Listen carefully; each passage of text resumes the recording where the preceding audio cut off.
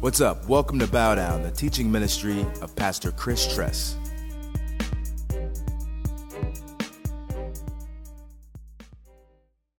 All right. If you have your Bibles, go ahead and turn to 2 Timothy chapter 3. 2 Timothy chapter 3. Just a way of reminder, we have the schedule here. We are officially 2 weeks behind schedule, and you know what? It's all my fault. Please forgive me. But maybe, just maybe, God wanted me to do that. You see how people can use God to get out of their stuff? So that you can journal chapter 4 for next week. So we'll be in chapter 4 next week, and we will finish this book, all right? Not next week. We got 2 more weeks, but this is the schedule. We're 2 weeks behind. There's a paper in the back on that table. Go ahead and take it. But at Bow Down, what we like you to do is we like you to be ahead of the sermon so that you can ask the Holy Spirit, what are you saying to me? How can you encourage me? What do you want me to change? What do you want to show me? And you journal through it.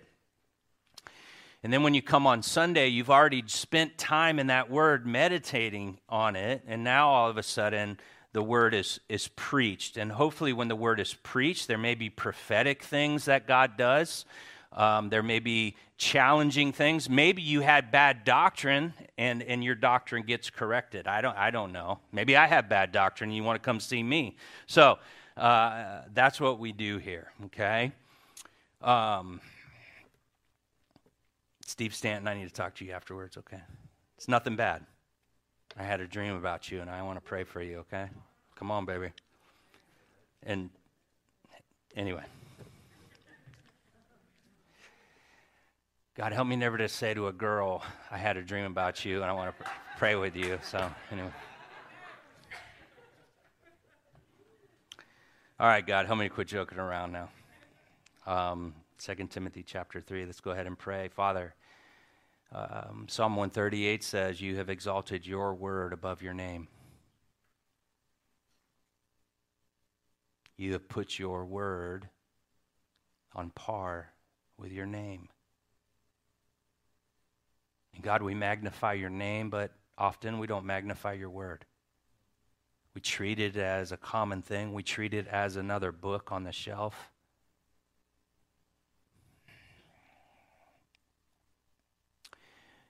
And we ask, Jesus, that Psalm 119, that whole thing, we would begin to walk in that.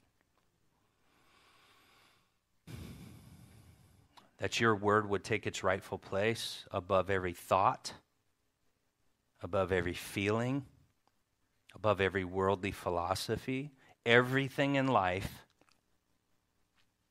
everything, our marriages, how we work, how we live, everything would come underneath the written, holy word of God.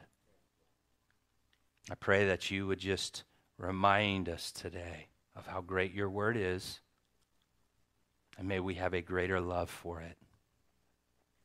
In Jesus' name, amen. Charles Spurgeon said to visit books often, but live in the Word of God. George Mueller said, for 4 years I read all the famous Christian books, but for 4 months I decided to put away the books, shut myself in the room and read only the Word of God, and I grew in 4 months then more than I did the 4 previous years. That's the power of the Word of God. It's the power of the Word of God. We tell 516 every year, you can memorize Matthew 5, 6, and 7. And when you do, and the Holy Spirit comes upon you, you will get more from you and the Word of God than all teaching, all training, anything I say, you and the Holy Spirit and the Word of God, honoring it and keeping its rightful place. The problem with the church today, collectively, is that we do not honor the Word of God.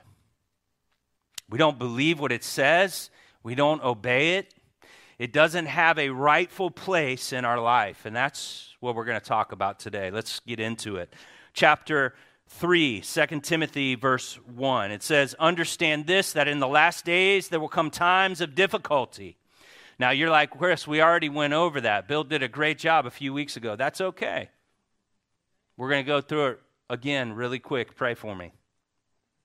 And understand this if you're taking note. Christian, if you're wondering why everything's like it is in our world today, what does Scripture say? It's going to be difficult. Don't be surprised. You know, it's an amazing thing. Jesus said this in Matthew chapter 24. He says, in the last days, pestilence will get worse. Hello, COVID.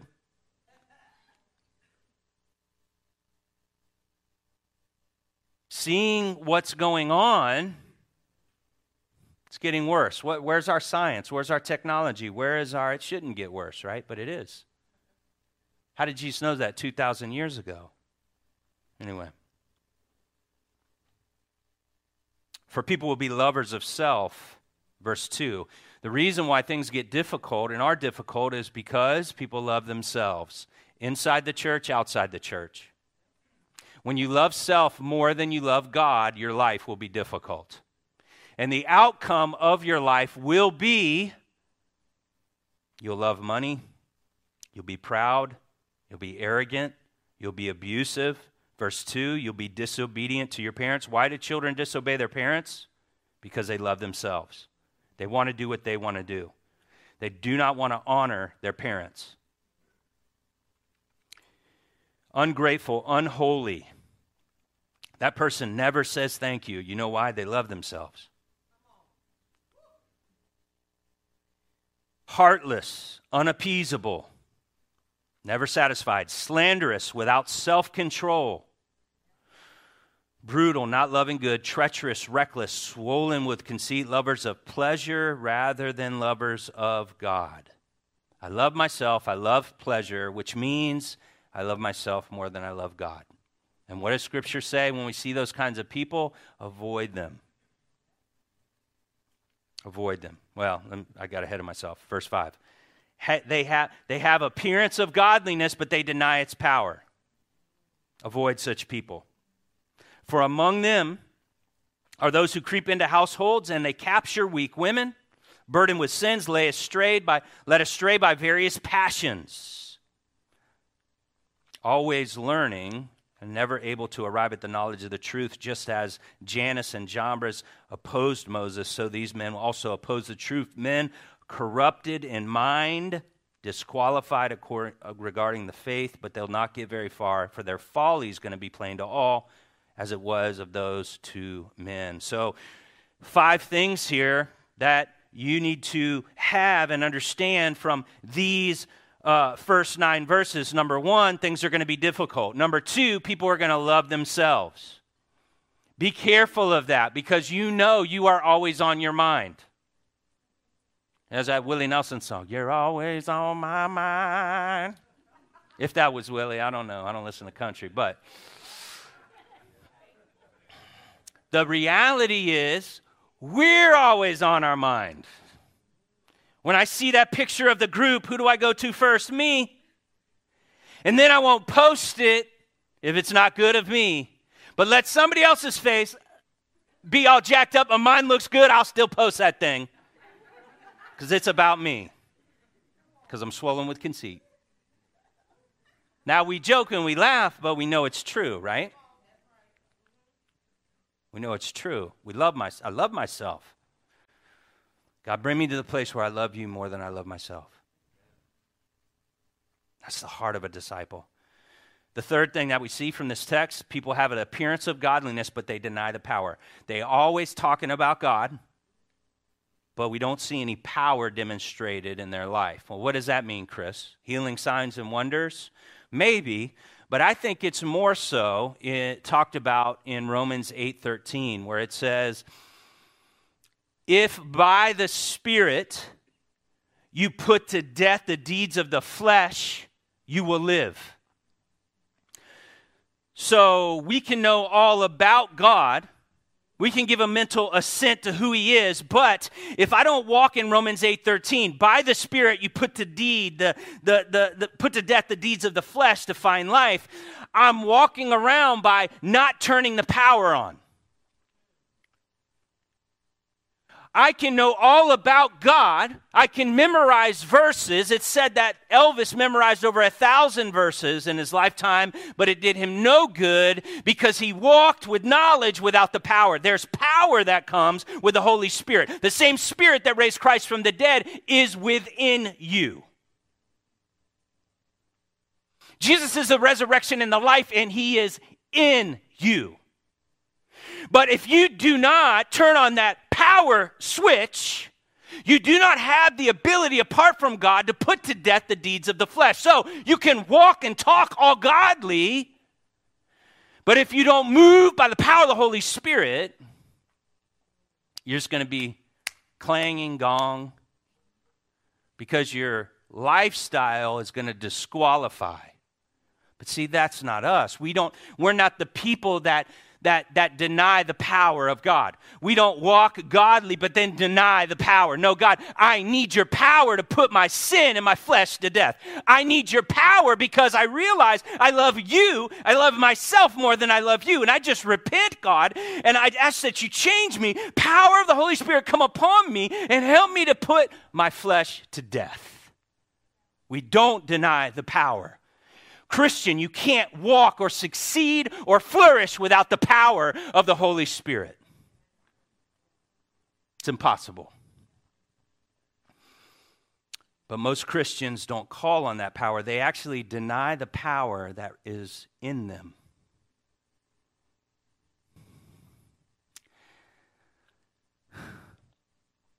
I want to look at this, God. And the temple of the Holy Spirit, which you are, is there. But I never go and say, help me, because I know I shouldn't look at this.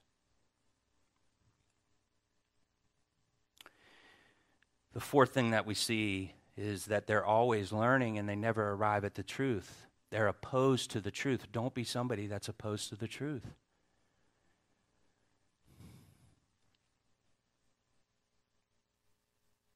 Does that describe your life where you've been to 27,000 Bible studies?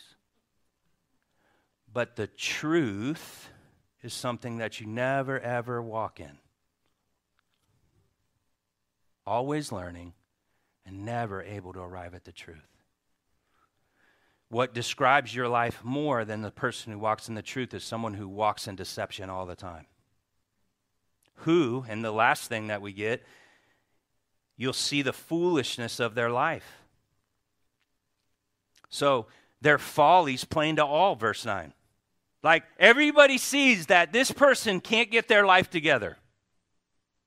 And the reason why they can't get their life together, it's because they don't access the power and they're opposed to the truth. It's very simple. And the root of it all is that you love yourself more than you love God. Now, verse 10 of chapter 3. Good job. Way to stay with me. It says, you, however. So it's all good. It's all good in the hood. You, however, means that there's a contrast. There's a contrast. There's like, that's not who we are in Christ. You, however, have followed, means we are following the example that's set before us. For Timothy, he was following Paul's example for 15 years. He mimicked his life. And Paul said, hey, follow me as I follow Christ. For us, right, we are following Jesus. His teaching, verse 10. His teaching. Meaning his doctrine, his word. We follow his word. And look what comes after teaching. My conduct in verse 10. You see that there? My conduct. Which means what I believe deep within my heart is going to produce a certain type of conduct or a certain type of lifestyle. You followed not only that, but my aim of life. You followed my purpose. My purpose. My purpose with others. And you live like that, Timothy. In fact, Philippians chapter 2 says, I'm sending you Timothy. I have no one like him, because all others seek their own desire, but not Timothy. He's faithful. Church, that's like a wake up right there. Philippians chapter 2, read it at your own time. You mean Paul was saying that he had greatest missionary probably of all time. He had no one else like Timothy because everybody else was concerned with their own life. Whew. We're going to read next week, chapter 4, everybody deserted me. Again, greatest missionary of all time, left all alone in a prison cell at the end. It gives a different twist on what being a successful Christian is, by the way. He was left all alone. People deserted him. Demas deserted him.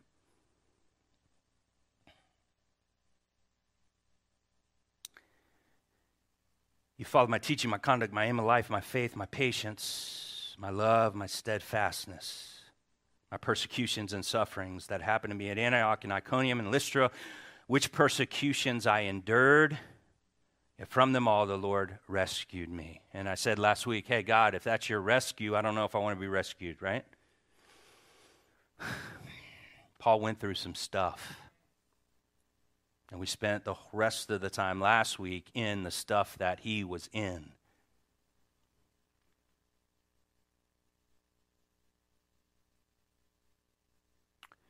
And so, here we are today in verse 12, where we left off, indeed. Or you could put faux show.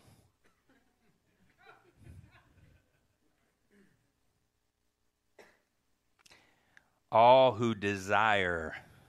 You might want to highlight desire. And you might want to highlight all too. Yeah. Actually, you probably highlight this whole thing. It's a great verse. Because sometimes we forget. So we went to a church where they said, if you come forward and give your life to Jesus, he's going to make everything better to you. They were lying. Probably not intentionally, but that wasn't the whole truth. Half truth wasn't the whole truth. So forgive me, Lord, for saying they were lying. They were just not telling the whole truth. Because yes, Jesus will make your life better, but you're probably going to lose your friends, all of them, unless they become Christians, because you no longer want to do what they wanted to do. Right? Hey, man, you want to get high? No, bro. I'm filled with the Holy Spirit, and I don't do that anymore because I don't want to grieve the Holy Spirit of God. Right? I don't do that anymore. Well, do you think they're going to invite you to the next party? You're going to be mocked. You're going to be laughed at. Oh, are you one of those born-againers? What, are you going to hand out tracts? Ah! They're going to come at you. Right?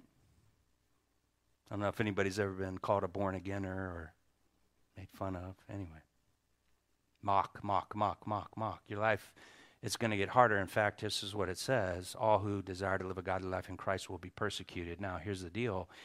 If you're a Christian, that's a nominal Christian here today, and you don't get persecuted, there's something wrong with your Christianity.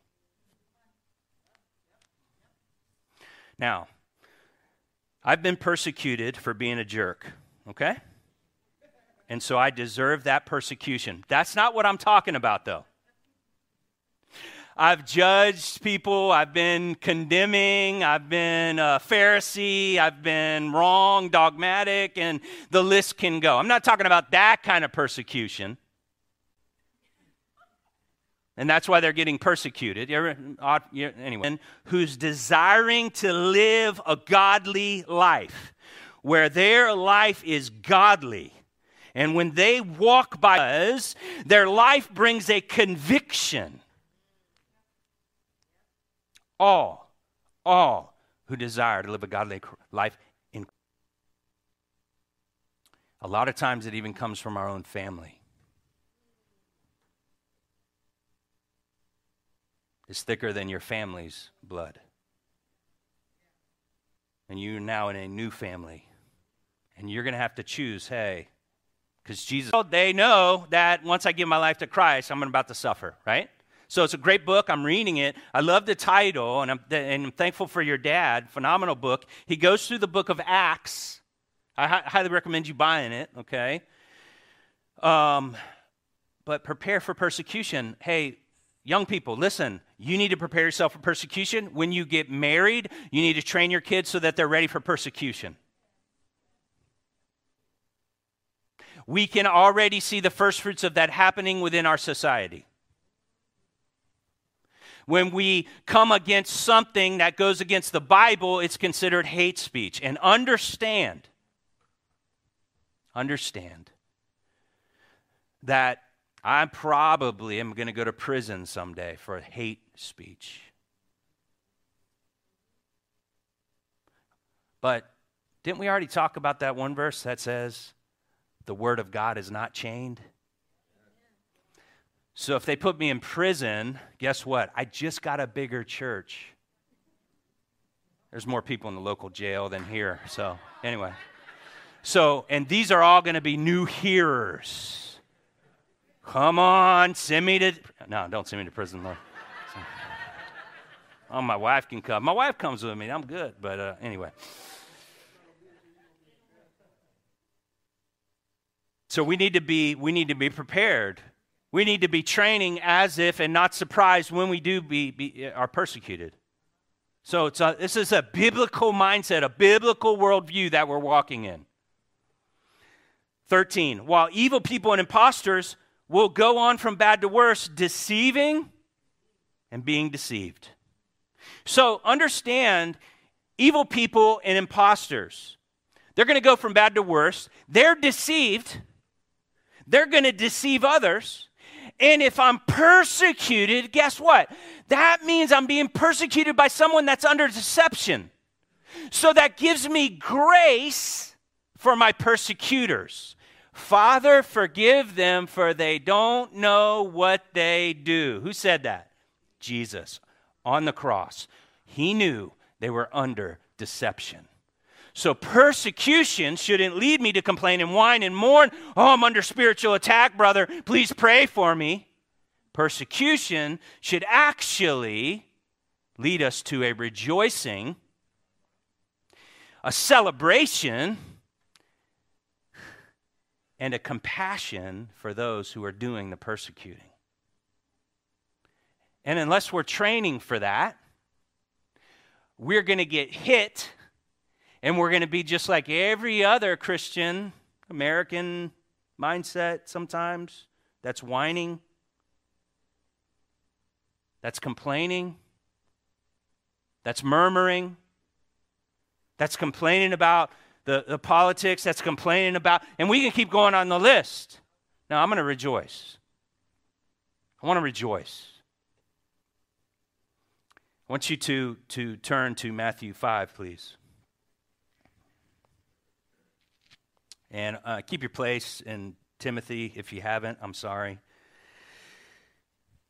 Well, that's our main text for today, so maybe throw a bookmarker or something in there. So look at Jesus, Matthew 5, 10 through 12. So this is what it means to be a disciple of Jesus. And it's funny how the 4 points that I gave last week, they're all in this passage right here. They're all in this passage right here. Blessed, and you want to highlight blessed, are those, Matthew 5:10. Blessed are those who are persecuted for righteousness' sake. That means, righteousness' sake, your desire to live a godly life in Christ Jesus.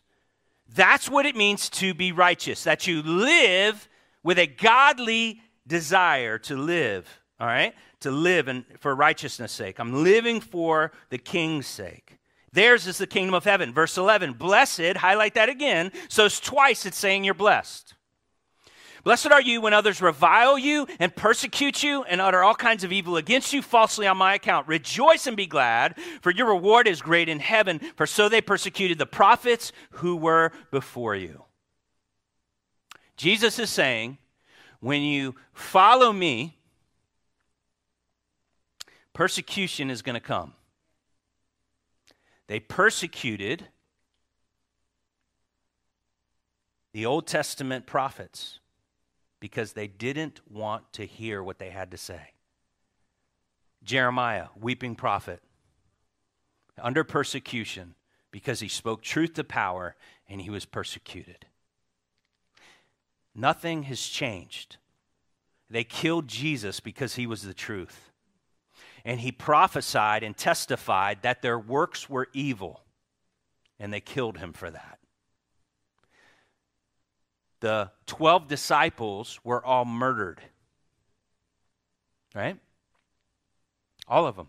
Persecution, right? Even John, island of Patmos, persecuted. All of them suffered persecution for the name of Jesus. But yet we think somehow in our American Christianity that we're going to escape this. And I'm just saying, guys, no. That's the wrong kind of mindset. You don't need to fear or worry that it's coming, but just know it's going to come. It's going to come. You will be persecuted. Well, Chris, this is such a negative, downward, I needed encouraged today. Be encouraged that your dad loves you. And he's telling you what's up, right? And be encouraged that he gives you time right now to prepare yourself for persecution. And part of it is listed here in Matthew 5:10 through 12. Embrace the persecution. You have to have a heart that embraces it. You have to expect the grace of God to come. Right? Blessed, blessed, blessed, blessed. So that's an expectation that when this happens, I'm actually blessed. I'm blessed. And so having that right mindset is going to cause me to react in a proper way. You also see, point number 3 last week was have a spiritual perspective and an eternal perspective. What's Jesus say? Great is your reward in what? Heaven. That's an eternal perspective. Thank you, God, that now I'm getting rich because I'm being persecuted. Spiritual perspective. They're persecuting me because they persecuted the prophets, they persecuted you, Jesus, and so they're under deception, so I'm being persecuted. I don't take it personal because the battle's not against flesh and blood. It ain't their fault that they hate me. And now I can operate with a spiritual perspective and an eternal perspective. You see, all the points from last week are summed up in these. So forgive me for not just going to these 2 verses last week, but anyway. Let's go back to 2 Timothy 14. But as for you, so he's talking to Timmy, continue in what you've learned. 2 Timothy 3:14. Continue in what you've learned and have firmly believed, knowing from whom you learned it. And I want you to highlight from whom you've learned it, please. And how from childhood you've been acquainted with the sacred writings. Say, my Bible is a sacred writing. Yeah, it's just not another book on the shelf, guys. Which are able to make you wise for salvation through faith in Christ Jesus. So I want you to keep your place here. Turn to 2 Timothy 1:5.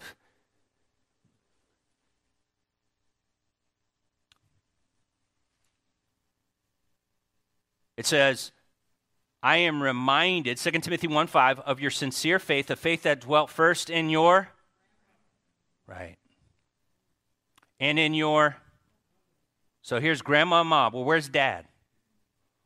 Where's her baby's daddy? Okay? The dad, Timothy's dad, according to Acts chapter 16, his father was Greek. Scholars believe unbeliever. So I want to just lovingly lay this before your feet. Ladies, listen up. This is for you. Number 1, single moms, you get those scriptures in your kids. You do it. Well, I'm not qualified. Oh, we're going to get there. 2 Timothy 3:17. We're going to get there. You are qualified. So single moms, get that word in your children. I don't care if they want it or don't want it. The Bible says, your word I've hid in my heart that I might not sin against you. You don't want your little children to grow up be little sinners, do you? Then you get that word in their heart so they don't sin. That is the power of God's word. Well, what if they don't want it? I don't care what they want. Do you think they wanted to put on a diaper and walk around your house? No, but thank you, Jesus, that you put a diaper on them. In fact, I don't know about you, but my kids, they would kick and squeal, till I got that diaper on. I had to be quick, man. They didn't want the diaper. They wanted to be free. In fact, my son used to run around, naked boy, naked boy, naked boy. Anyway, real funny. That's what they wanted to do. But the diaper was very helpful. Can I get a witness? I don't care what they want. Give them what they need.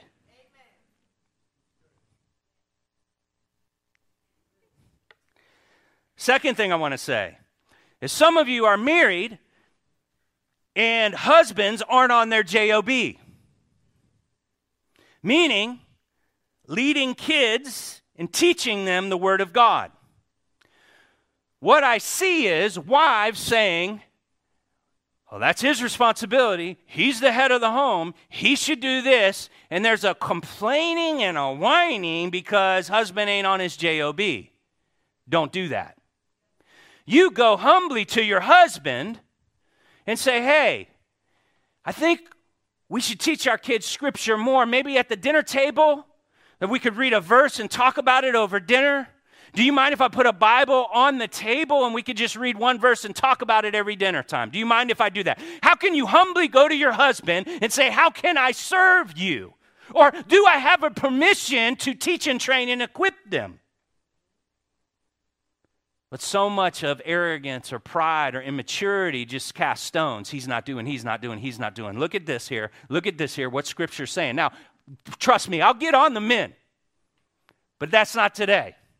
What's the Scripture say? Grandma and mom. Grandparents, what is your plan to disciple your grandchildren? Seriously, though. What is your plan for discipleship?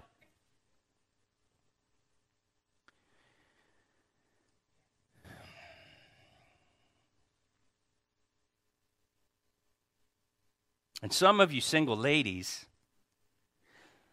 that are looking still, you want to make sure you're looking with spiritual eyes for someone who takes God's word very seriously right now without you, because it will probably carry over in the marriage to how they use God's word in your marriage, but also with the kids as well. God's word. Let's go back to 2 Timothy 3, please.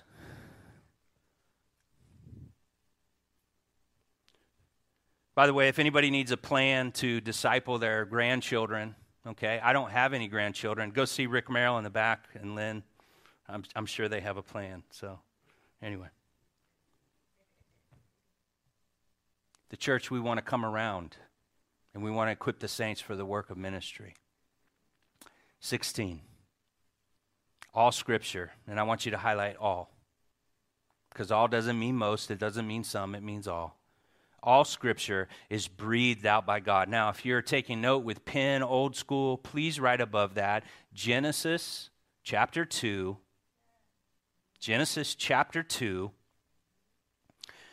verse 7, okay? Genesis chapter 2, verse 7.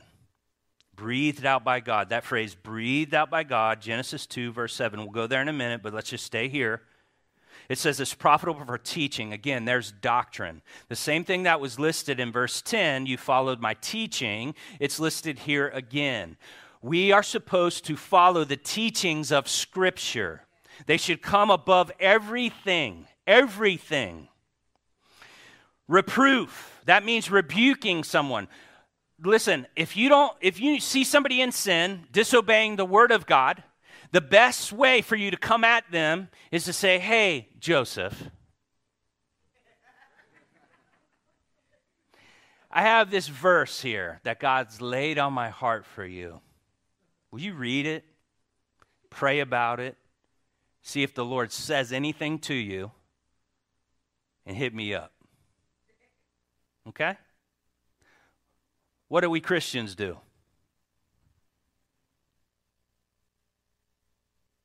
Here's the word, man. Where's my... Do I trust the Holy Spirit to bring conviction? Do I trust in the power of the Word of God with my brother and sister? Hey, I want you to read this text and get back to me. Oh boy, we'd have a healthy church if we did that, right? Most of the time we just avoid. And that's not healthy because sheep don't get well. Reproof, correction, and training for righteousness. We need God's word to train us for righteousness, that the man of God, verse 16, or the woman of God may be complete. You want to highlight that. This is what that's saying here. If I read God's word and I do it, trained in righteousness, doing it, I'm going to be complete. How many of you feel like you're not just complete? If you have the Holy Spirit and you have the Bible, you're complete in Christ. And this is the messed up mentality of the church at large. And when I say the church, I'm saying myself, by the way. When I say confronting wrong, I'm talking about myself. So don't forget that, okay?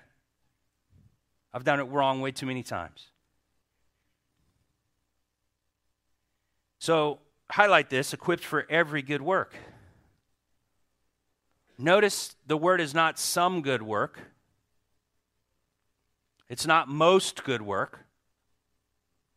But it says every good work. And so, right now, we all just need to say, forgive me, Jesus, for not believing what your word says.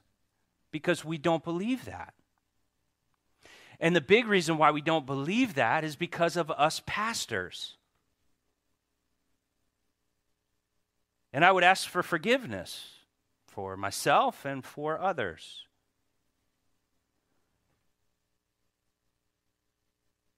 There's like this belief system that's crept into the church that if you take this class, if you go through this program, if you go to this seminary, if you get this degree, then you're qualified. Understand, Scripture doesn't say that, does it?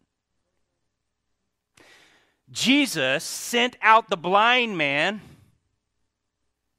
and he took down the Sanhedrin without even knowing what Jesus looked like. The woman at the well saw a great revival because she left her broken pot there and she went and told everybody how great this guy was. We see people being qualified and they didn't even have their Bible. We're New Testament. Right now, we have the Bible. We have it in different languages, different translations. But yet we don't believe what's said right here. I want you to keep your place here and I want you to turn to Acts chapter 4, please. Acts chapter 4. So I'm going to give you some points here to apply to your life. And the first point is this, as you turn to Acts chapter 4, verse 13, is you are complete and equipped for every good work. You are equipped and you are complete and you're ready for every good work. It's what the Bible says.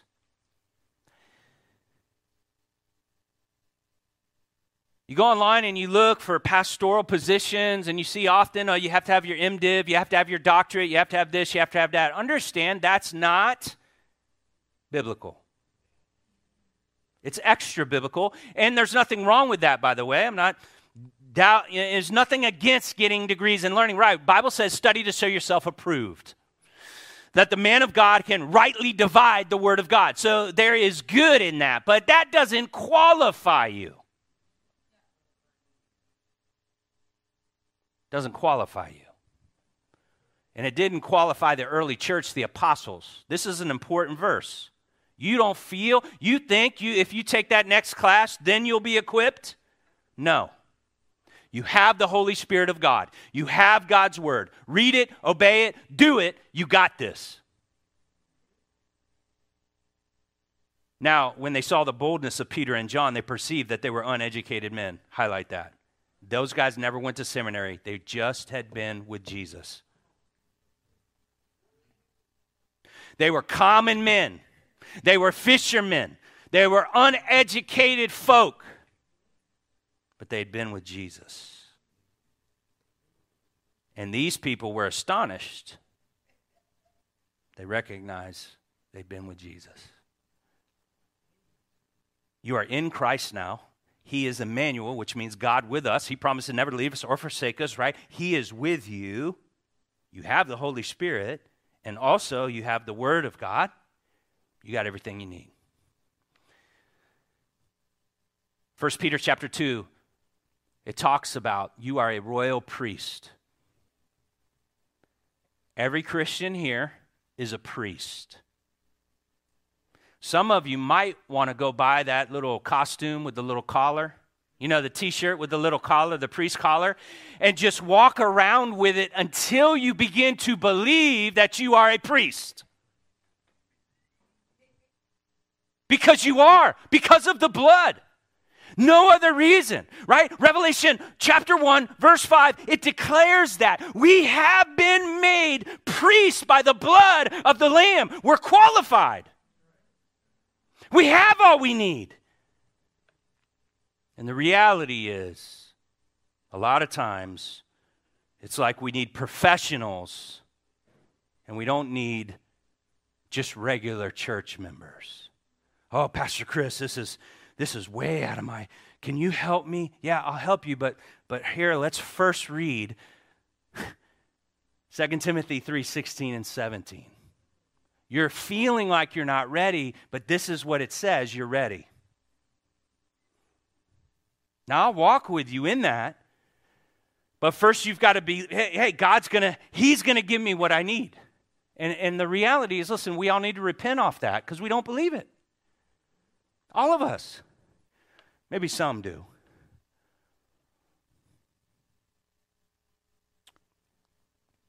I'll never forget being at a conference, and this guy was on stage, and he had his doctorate, and somebody said, hey, would you ever attend a church with somebody who didn't have their Master's of Divinity or doctorate? And the guy said, no, because I would never go to a surgeon who hadn't been to college to do surgery. And my spiritual life is way more important than my physical life. And you know what? That made a lot of sense.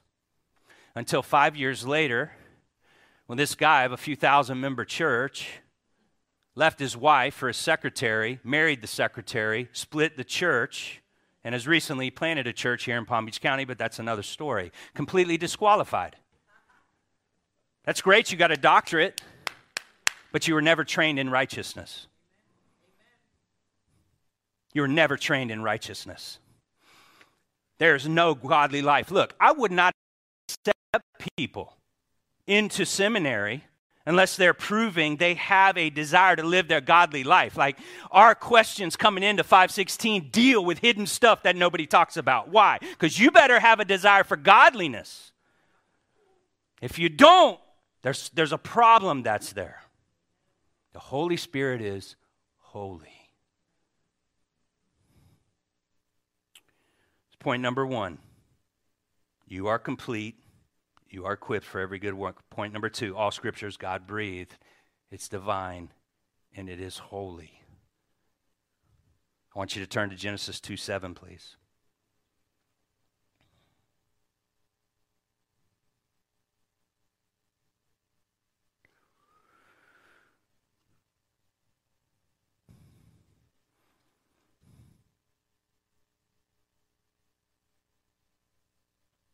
It says, then the Lord God formed the man out of the dust, Genesis 2:7, from the ground and breathed. So you want to highlight that word breathed, and you want to put 2 Timothy 3:16 over breathed. He breathed in his nostrils and the breath of life, and the man became a living creature. God's word has the power to bring life. God's breath is his word. There's a reason why this says this. And Jesus, and I just want you to just listen, John 6:63. Jesus said, the words that I speak are spirit and they are life. God's word is so powerful, it can raise the dead, it can create, it can change lives. One word, let there be, and there was light.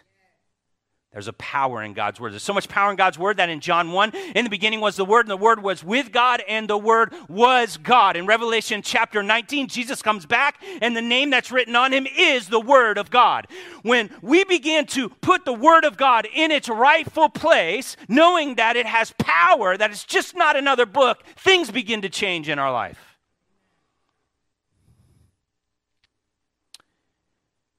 Nick, if you put that rainbow scripture up, please. So this is a picture. If you put on the side here Genesis and you put the end Revelation, this is the Bible, and those are 63,000 cross references. Now, what's a cross reference? We just did it. Genesis 2:7, God breathed and life came. 2 Timothy would probably be somewhere around here, right? And so these are 63,000 cross-references, meaning that the Bible is completely together. That is miraculous because it was written by over 40 people over a period of 1,500 years, 1,600 years on 3 different continents. This book is miraculous, and the references back and forth, it's unbelievable. It's mind-boggling. It's beautiful. It's holy. But yet we treat it like it's some book on the shelf. It's life.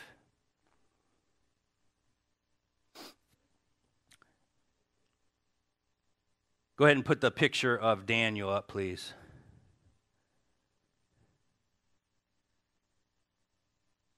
The prophecy in Daniel. I didn't do it last service, but we're going to go long today because this is the last service. I want you to turn to Daniel 9:24, please. Daniel 9:24. By the way, this is what sealed the deal for me when I became a Christian. It's this prophecy that I'm going to go over with you right now. The Bible has over 1,000 prophecies that have come true. Jesus fulfilled over 300 prophecies.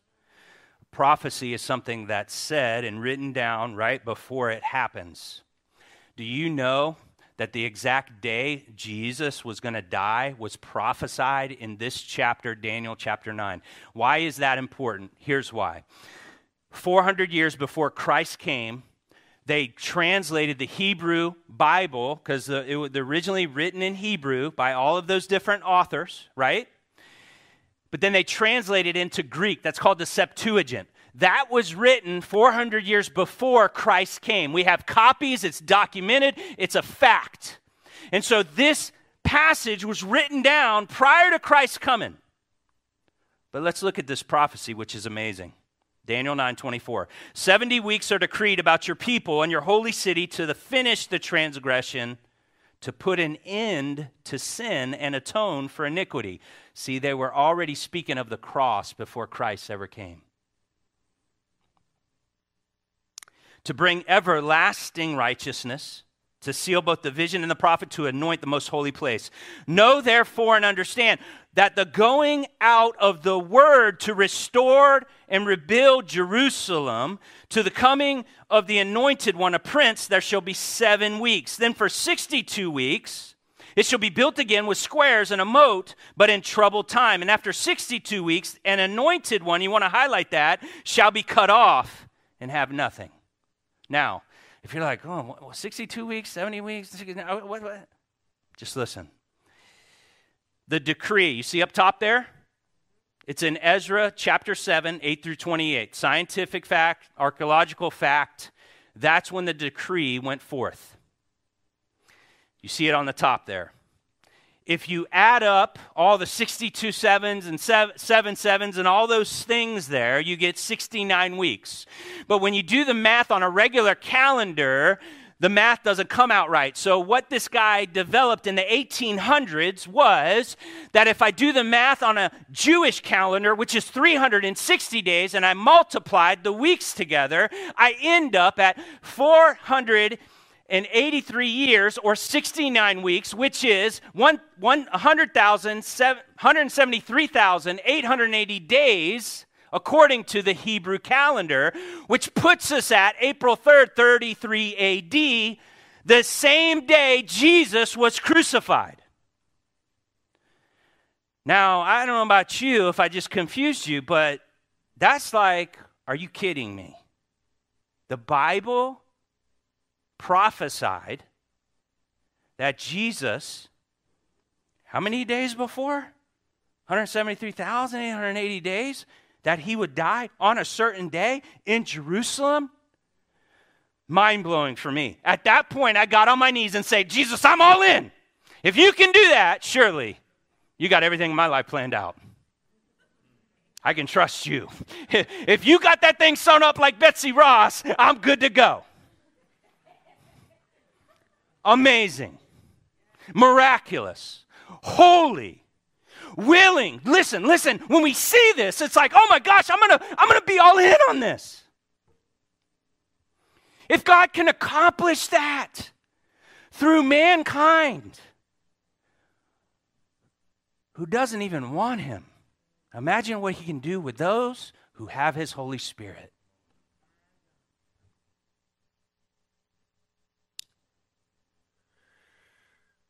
Go ahead and play that video real quick.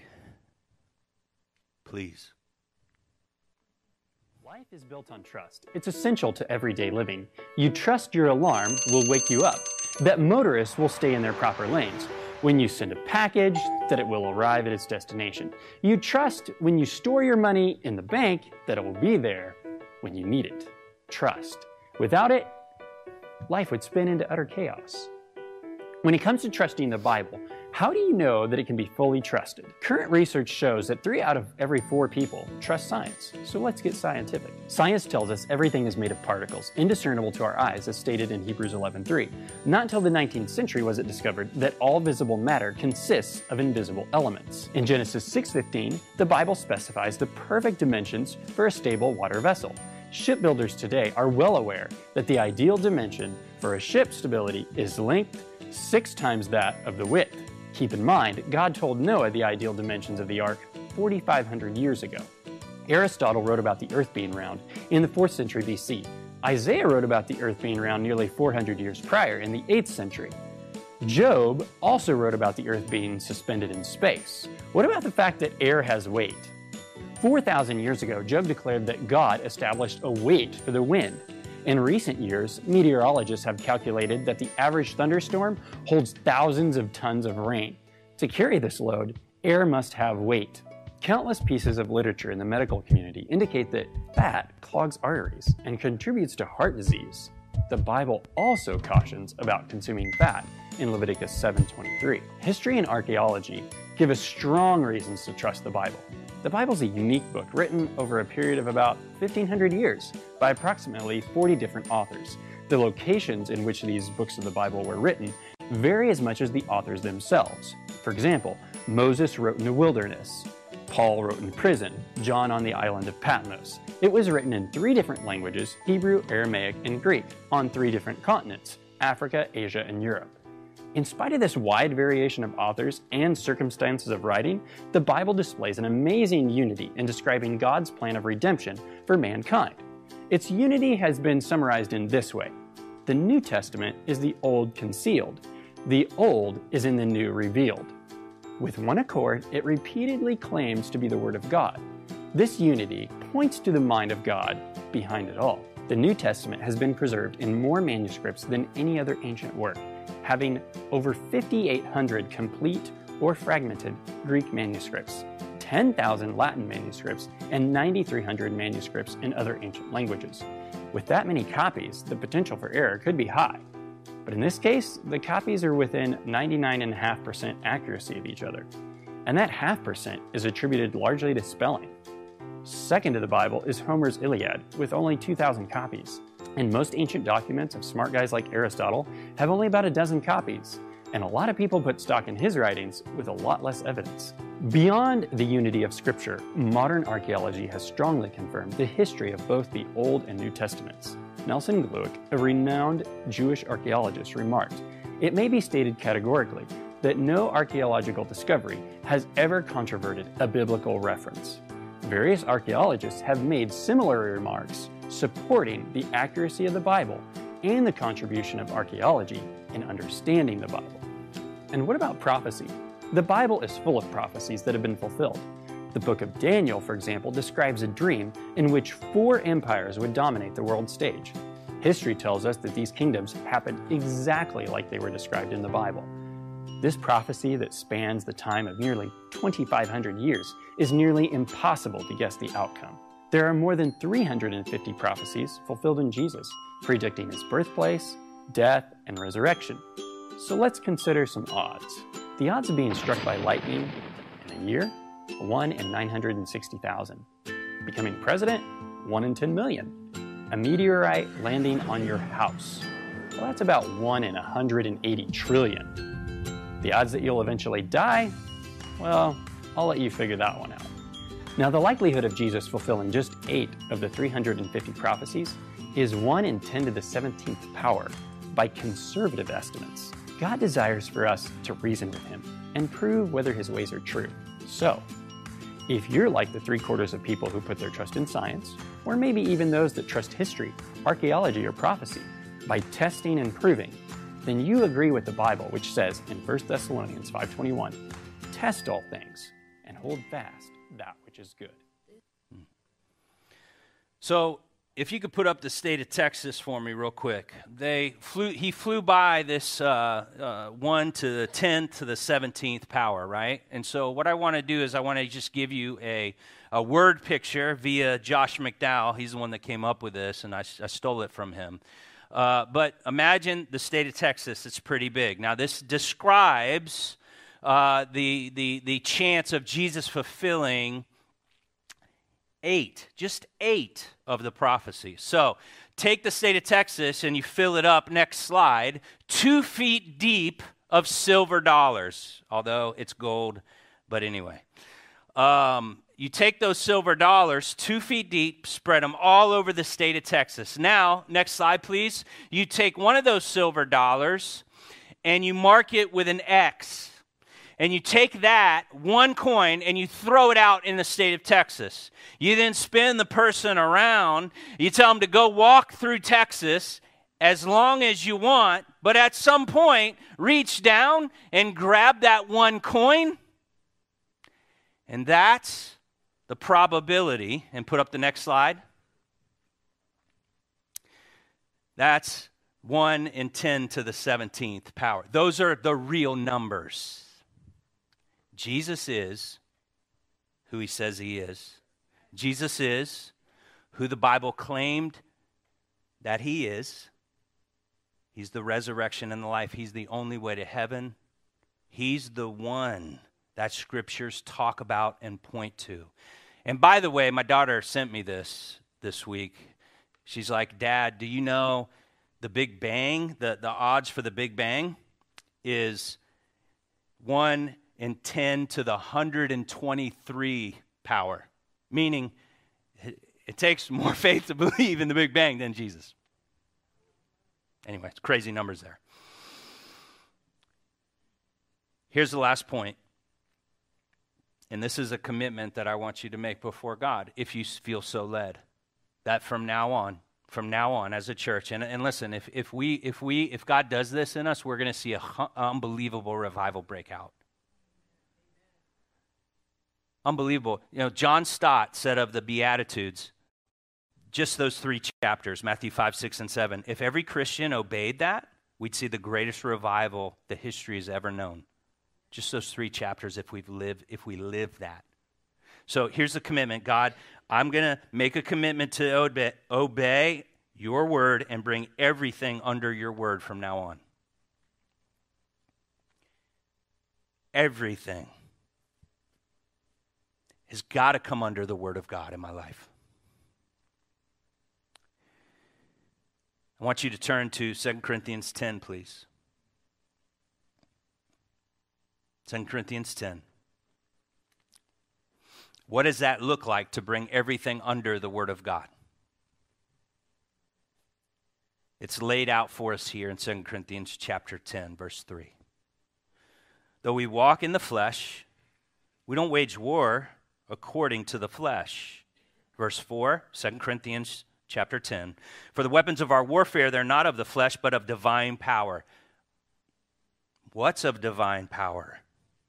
Let me just say, the Word of God and the Holy Spirit. This is divine power. Divine power.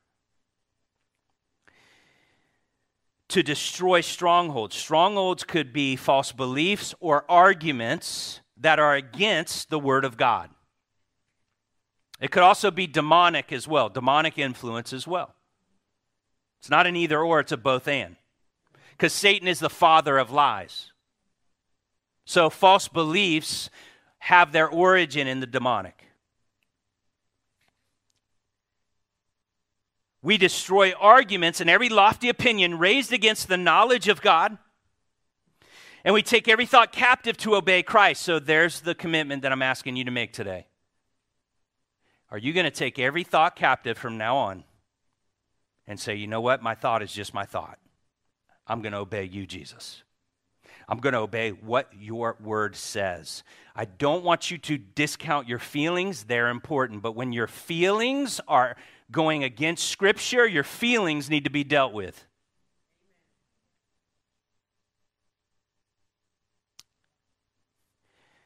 Verse 6. Understand that the kingdom suffers violent and the violent take it by force. I want to violently attack everything that's keeping me from knowing God. I want to violently attack every false belief. I want to be violent. Chris, you're too extra. So is the Scripture. So is the Scripture. This is war. And when I see people not walking in the Word, that's war. I want them to come under the Word of God.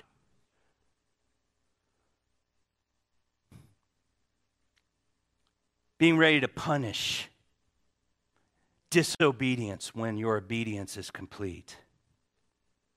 What's that look like, Chris? Well, it looks like this. Man, I just feel so alone. I just feel so alone. I feel so alone. And the more I dwell upon that, the more I believe I'm alone. But then we take that thought. Wait a minute.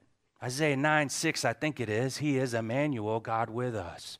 Matthew chapter 28, I'm with you always, even to the end of the age. I will never leave you or forsake you. So I feel alone, but am I alone? I want to punish that. I feel so weak. I feel so weak. What did we learn last week? His strength is made perfect in our what? So now, instead of complaining about how weak I am, I just acknowledge it and say, thank you, God. I'm realizing how weak I am. Now I want your strength. I want to punish that. Instead of feeling so broken, I'm just so broken. I'm just so broken. Look, feelings are good, but what did Jesus come to do? Luke 4, I've come to heal the brokenhearted. So my focus is not on my brokenness. My focus is on the power of God, which is ready to heal. And some of you will get healed today because you're believing that you're broken, but you don't want to be broken anymore. And Jesus came to heal you. Psalm 34, God is close to the brokenhearted. I feel so broken, but you know what? Psalm 34 says he's close. Hallelujah. I want to focus on that the presence of God is with me because I'm broken. Thank you, God, that I'm broken. Break me more if it makes me look like you.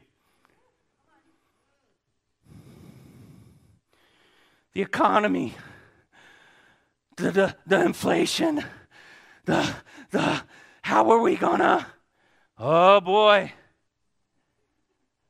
Cryptocurrency, I gotta get my money. Listen, we serve the one who brought manna from heaven. We serve the one who brought water from a rock.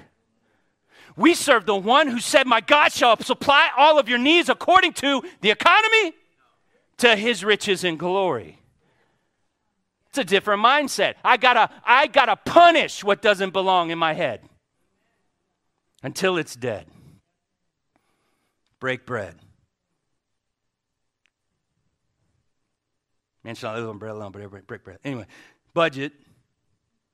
I'm dealing with that. Oh, Chris, UI, that's an aggressive budget. That's an aggressive budget. Okay, yeah, I know it's aggressive. But the kingdom suffers violence, and the violent take it by force. Are we going to step out in faith?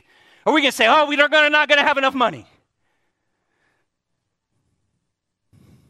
You can't start a Christian school, Chris. You can't do that. You guys don't have, you can't. Oh, yeah, you know what? We did it. Right, Joe? We did it. Listen, Joseph taught kindergarten last year. Joseph, where'd you get your 4-year degree in education to teach kindergarten? Nowhere. He don't have his degree. But you know what he had? The Word of God. Also, Michelle. Jesus and the Bible. And there's only one other school in Palm Beach County that had a higher reading level than Joseph's class. 85% of his kids read on grade level in Joseph's class, and he doesn't have a degree. He doesn't have an education degree. He follows Jesus, he reads the Bible, and miracles happen because if God is for you, who or what can be against you? You're not leaving today. I'm going to keep going.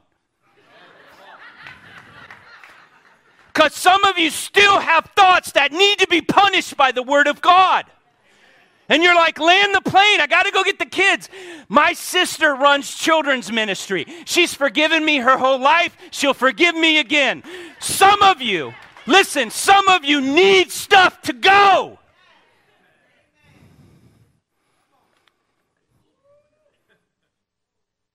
Galatians 1:5, you've been set free by Christ. Don't go yoked back into bondage. We go into bondage when we believe lies and we don't believe what Scripture says.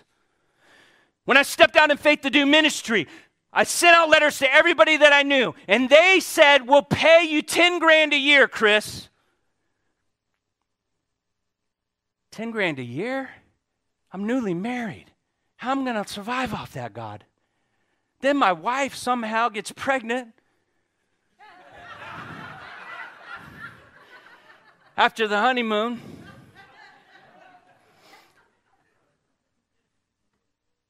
three months, 4 months, 5 months, I'm making 10 grand a year. I got Christians coming to me saying, if you don't take care of your family, you're worse than an unbeliever, Chris.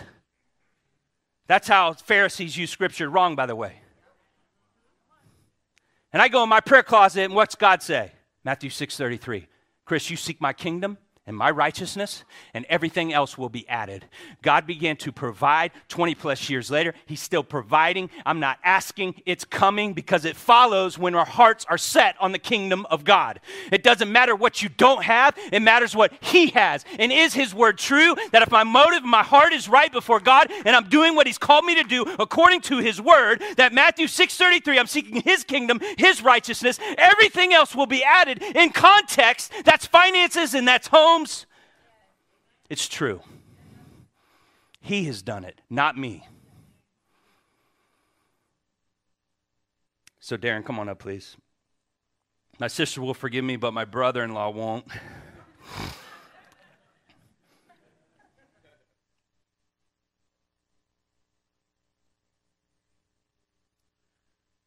I don't know where you are today, but I know for me, I'm realizing, man, too much time on social media.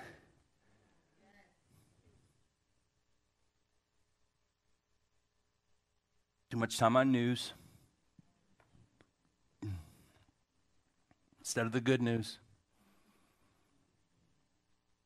But very simply, God, I want more of your word. I want to love your word more. I want to honor your word, God. So I will. This is your I will statement, application. You know what? I'm going to begin to be in your word, and I'm going to bring everything in my life under your word. No matter what I feel, what I think, your word, God. Father, I just thank you and praise you for this word. 2 Timothy 3:16 and 17. I pray that we would believe it. That we would believe it, God. You're so faithful. Your promises are true. You've never lied. There's never been a promise you have not fulfilled. Your word is glorious, God. It's glorious. Forgive us for not honoring your word like we should. Forgive us for not spending time in your word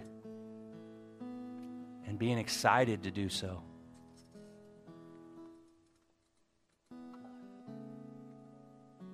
God, I pray for just a revival to begin to happen where we begin to love your word and we want to obey your word because your word is truth. And you have promised, Jesus, in John chapter 8 that those who abide in my word, they are my disciples. And when they abide in my word, they will know that it's truth, and that truth will bring freedom in their life. You've called your sons and daughters to freedom, and it comes through obeying your word. Obeying your word. Walking in the Spirit is walking in your word, because the Spirit will never contradict your holy word. And I pray, God, again, just for a love to break forth for your beautiful, beautiful, holy word. Your breath, God, may it be upon our lips.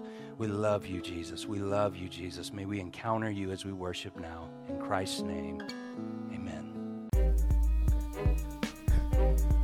Thanks for visiting us today. Make sure to check us out online at www.bowdownchurch.com.